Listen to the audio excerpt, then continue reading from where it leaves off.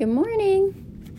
We are starting Chapter 7, Southern Sudan, 2008.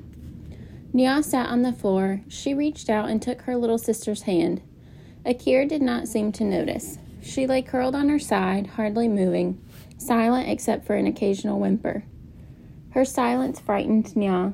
Only 2 days earlier, Akir had complained noisily at length about the pains in her stomach. Nia had been annoyed by all the whining. Now she felt guilty, for she could see that her little sister no longer had enough strength to complain.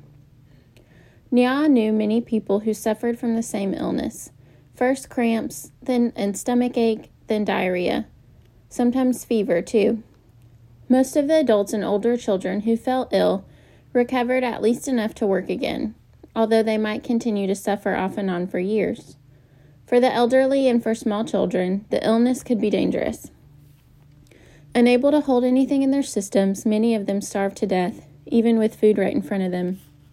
Nia's uncle, the chief of their village, knew of a medical clinic a few days' walk away. He told Nia's family that if they could take Akir there, doctors would give her medicine to help her get better. But a trip like that would be very difficult for Akir. Should they stay at the camp and let her rest so she might heal on her own? Or should they begin the long, hard walk and hope they reached help in time? Southern Sudan, 1985.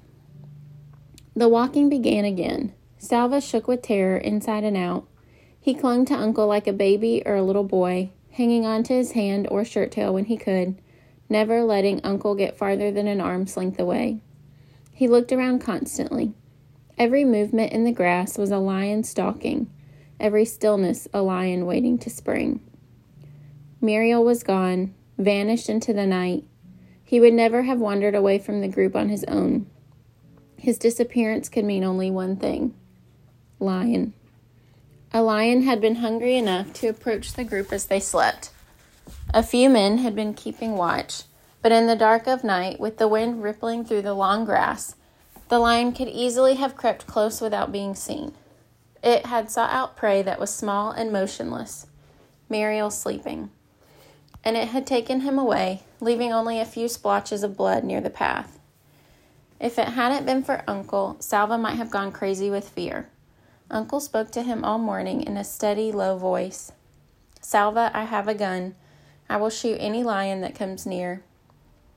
Salva, I will stay awake tonight and keep watch. Salva, we will soon be out of lion country. Everything will be all right."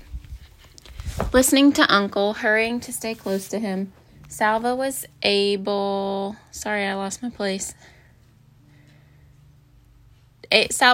to make his feet move, despite the cold terror throughout his whole body. But nothing was all right. He had lost his family, and now he had lost his friend as well. No one had heard any screaming in the night. Salva hoped with all his heart that the lion had killed Muriel instantly, that his friend hadn't had time to fear or pain. The landscape grew greener. The air smelled of water. "The Nile," Uncle said. "We will soon come to the Nile River and cross to the other side." The Nile, the longest river in the world, the mother of all life in Sudan. Uncle explained that they would come to the river at one of its broadest stretches. "It will not even look like a river. It will look like a big lake. We will spend a long time crossing to the other side." "And what is on the other side?" Salva whispered, still fearful. "Desert," Uncle answered. "And after that, Ethiopia." Salva's eyes filled with tears. Muriel had been right about Ethiopia. How I wish he were here so I could tell him I was wrong. Salva stood on the bank of the Nile. Here, as Uncle had said, the river formed a big lake. The group would cross the Nile in boats, Uncle said. It would take a whole day to reach the islands in the middle of the lake, and another day to get to the far shore. Salva frowned. He saw no boats anywhere. Uncle smiled at Salva's puzzled expression. "What, you didn't bring your own boat?" he said. "Then I hope you are a good swimmer." Salva lowered his head. He knew that Uncle was teasing, but he felt so tired of worrying about his family, tired of thinking about poor Muriel, tired of walking and not knowing where they were going. The least Uncle could do was tell him the truth about the boats. Uncle put his arm around Salva's shoulders. "You'll see. We have a lot of work to do." Salva staggered forward with yet another enormous load of reeds in his arms. Everyone was busy. Some people were cutting down the tall papyrus grass by the water's edge. Others, like Salva, gathered up the cut stalks and took them to the boat builders. Among the group were people whose home villages had been near rivers or lakes. They knew how to tie the reeds together and weave them cleverly to form shallow canoes. Everyone worked quickly, although there was no way of knowing whether they had to hurry or not. No way of knowing how near the war was. The fighting could be miles away, or a plane carrying bombs could fly overhead at any moment. It was hard work running back and forth between those cutting and those weaving, but Salva found that the work was helping him feel a little better. He was too busy to worry much.